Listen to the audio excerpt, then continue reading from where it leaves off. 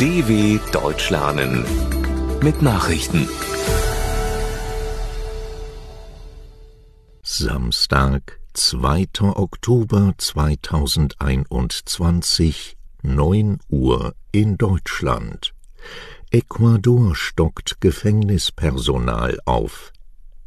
Nach blutigen Kämpfen in einer Haftanstalt entsendet die Regierung von Ecuador Tausende Polizisten und Soldaten in die Gefängnisse des Landes. 3600 Mitglieder von Polizei und Armee sollten in den Gefängnissen für Sicherheit sorgen, sagte Innenministerin Alexandra Welle in Quito.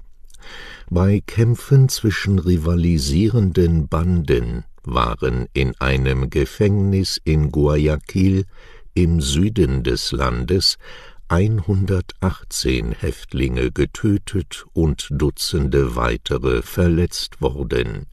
Mehrere der Opfer wurden enthauptet.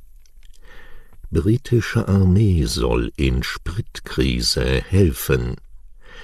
In Großbritannien hilft ab Montag die Armee bei der Überbrückung von Engpässen in der Benzinversorgung. Fast 200 Soldaten würden dafür bereitgestellt, 100 von ihnen als Lkw-Fahrer, teilte die britische Regierung in London mit.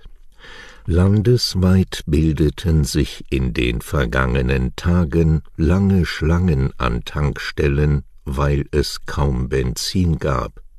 Es ist zwar genügend Treibstoff vorhanden, doch weil nach dem Brexit rund 100.000 Lkw-Fahrer fehlen, kommt der Sprit nicht zu den Tankstellen. Die Regierung macht Hamsterkäufe für die Krise verantwortlich und rief die Autofahrer zu ganz normalen Käufen auf. Georgischer Ex-Präsident in Haft. Der ehemalige georgische Präsident Michail Saakaschwili ist nach seiner Rückkehr aus dem Exil festgenommen worden. Wie Regierungschef Irakli Garibashvili mitteilte, wurde der Politiker in ein Gefängnis gebracht. Saakaschwili, gegen den ein Haftbefehl vorlag, war kurz vor den Kommunalwahlen an diesem Samstag aus der Ukraine nach Georgien eingereist. Auf Facebook hatte er für die von ihm gegründete Partei Vereinigte Nationale Bewegung UNM geworben. Die Behörden in Georgien werfen Saakaschwili Machtmissbrauch während seiner Amtszeit von 2004 bis 2013 vor. Er weist die Anschuldigungen zurück. Ex-Soldaten bereiteten womöglich Gewalttaten vor. Ehemalige Fallschirmjäger und Reservisten der Bundeswehr sollen einem Bericht zufolge Anschläge auf Migranten geplant haben. Angeführt werde die Gruppe aus Norddeutschland von einem Oberstleutnant der Reserve, schreibt das Magazin Der Spiegel. Die Staatsanwaltschaft Lüneburg habe Ermittlungen gegen 9 Beschuldigte im Alter zwischen 37 und 53 Jahren bestätigt. Ihnen werde vorgeworfen, sich einer bewaffneten Gruppe angeschlossen bzw. diese befehligt zu haben. Es bestehe der Anfangsverdacht einer fremdenfeindlichen Motivation. Bei Razzien seien Waffen und Munition gefunden worden. US-Bundesstaat Kalifornien plant Impfpflicht für Schulkinder. Im US-Bundesstaat Kalifornien sollen alle Schulkinder verpflichtend gegen Corona geimpft werden. Das teilte Gouverneur Gavin Newsom in San Francisco mit. Die neue Regelung solle ab Januar kommenden Jahres für private und öffentliche Schulen gelten, sagte der demokratische Politiker.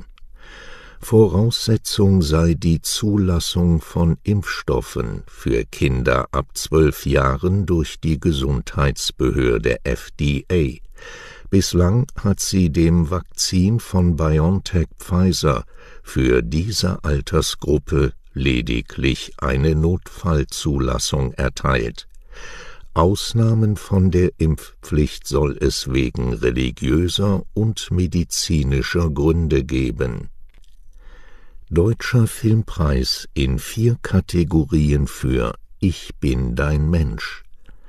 Beim Deutschen Filmpreis hat die Tragikomödie Ich bin dein Mensch von Maria Schrader in 4 Kategorien gewonnen. Neben der Auszeichnung als bester Film gab es die Goldene Lola für die beste Regie, das beste Drehbuch und für Maren Eggert als beste Hauptdarstellerin. Der mit 10 Nominierungen als Favorit ins Rennen gegangene Film Fabian oder Der Gang vor die Hunde von Regisseur Dominik Graf gewann dagegen nur 3 Lolas, unter anderem für die beste Kamera. Einen Ehrenpreis für ihre Verdienste um den deutschen Film erhielt die Schauspielerin und Produzentin Senta Berger. Soweit die Meldungen von Samstag, dem 2.10.2021. dw.com/langsame Nachrichten